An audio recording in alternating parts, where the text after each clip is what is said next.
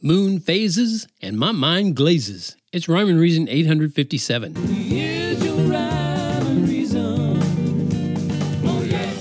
Hey there, Tony here. And with all the randomness in the universe and our cute little solar system, it's a wonder that we can predict moon phases with such accuracy. Have you noticed that?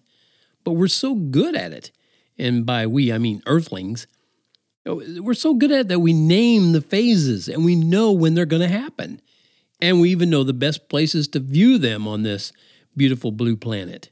It's nothing short of miraculous is what it is, because moon phases shouldn't even exist when you get right down to it and think about it. I mean, not with any regularity anyway, but here we are. We just enjoyed another buck supermoon, it's called. Is it just me, or does that sound like the name for a Saturday morning cartoon hero? Buck Supermoon. Yeah, a supermoon that occurs right around the time the antlers on the buck deer are growing, and so that's a phase you can hang your hat on. Anyway, there's supposed to be there was another buck moon in full view on July 2nd. Just, several days ago as I record this. And it was this year's first supermoon.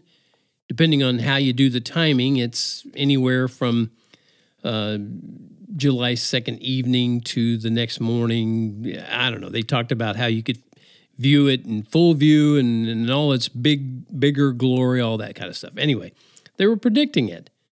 And as I said, we can actually pinpoint those moon phases with such accuracy. It's nothing short of uncanny in this random existence in which we find ourselves. So as an example, check out this description from a science website, okay? In the predicting the moon phases kind of thing. This is a quote from them. The Earth-facing side of the moon will be fully lit by the sun at 6:40 a.m. Eastern Daylight Time on Monday, July 3rd. And it will be best viewed at moonrise the previous evening as it appears in the southeastern sky. It will be in the constellation Sagittarius and will appear bright and full on the nights of July 2nd and 4th as well. See what I mean? Like how astronomers know that every month in the moon's elliptical orbit of Earth, it has a point of what they call perigee and a point of apogee. And that's just a fancy way of saying when it's closest to Earth and when it's farthest away from Earth. And they know the distance between those points. They know that it ranges from 225,800 miles to 251,800 miles. So knowing all that, they can tell you when supermoons will happen. And by the way, that buck supermoon that just happened, it's going to be the smallest one this year. So if you really want to be impressed, you could stick around for the 2 supermoons in August and 1 in September. I get goosebumps just thinking about all the miracles of moon phases, don't you? And in case you can't tell or you don't know me, no, I don't get goosebumps because of the miracles of moon phases, because there aren't any such miracles. But I am thrilled to know how dependable those phases are. Yes, and how dependable the rest of our cozy solar system is. I am thrilled to know that. That kind of does give me goosebumps, because that dependability points to a designed system, not a result of randomness. No, randomness could never, in trillions of years, much less a few billion, it could never have created the precision that we can observe and predict. So when I look up at a moon that looks bigger than usual, I think about who put it there. And it reminds me of these words out of Genesis. Then God made 2 great lights, the greater light to rule the day and the lesser light to rule the night. Yeah, and you can find that in the very first paragraphs of the Bible. And that was the 4th day of creation, which was 24 hours. Yes, it was a 24-hour day, by the way. Not potential eons of time.